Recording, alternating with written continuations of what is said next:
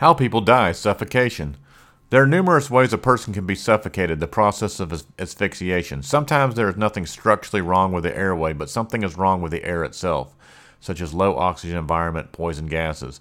Perhaps the patient is suffocating because the problem is not with the airway, but with the lungs. An infection of the lungs or lining of the lungs could coat the lungs with mucus, preventing the patient from being able to process the oxygen taken into their lungs. The blood vessels in the alveoli that receive the oxygen from the air could be distended due to heart failure. Excess fluid like vomit, water, or blood in the lungs, creating a barrier between the lungs and the blood vessels of the pulmonary capillaries, could result in suffocation.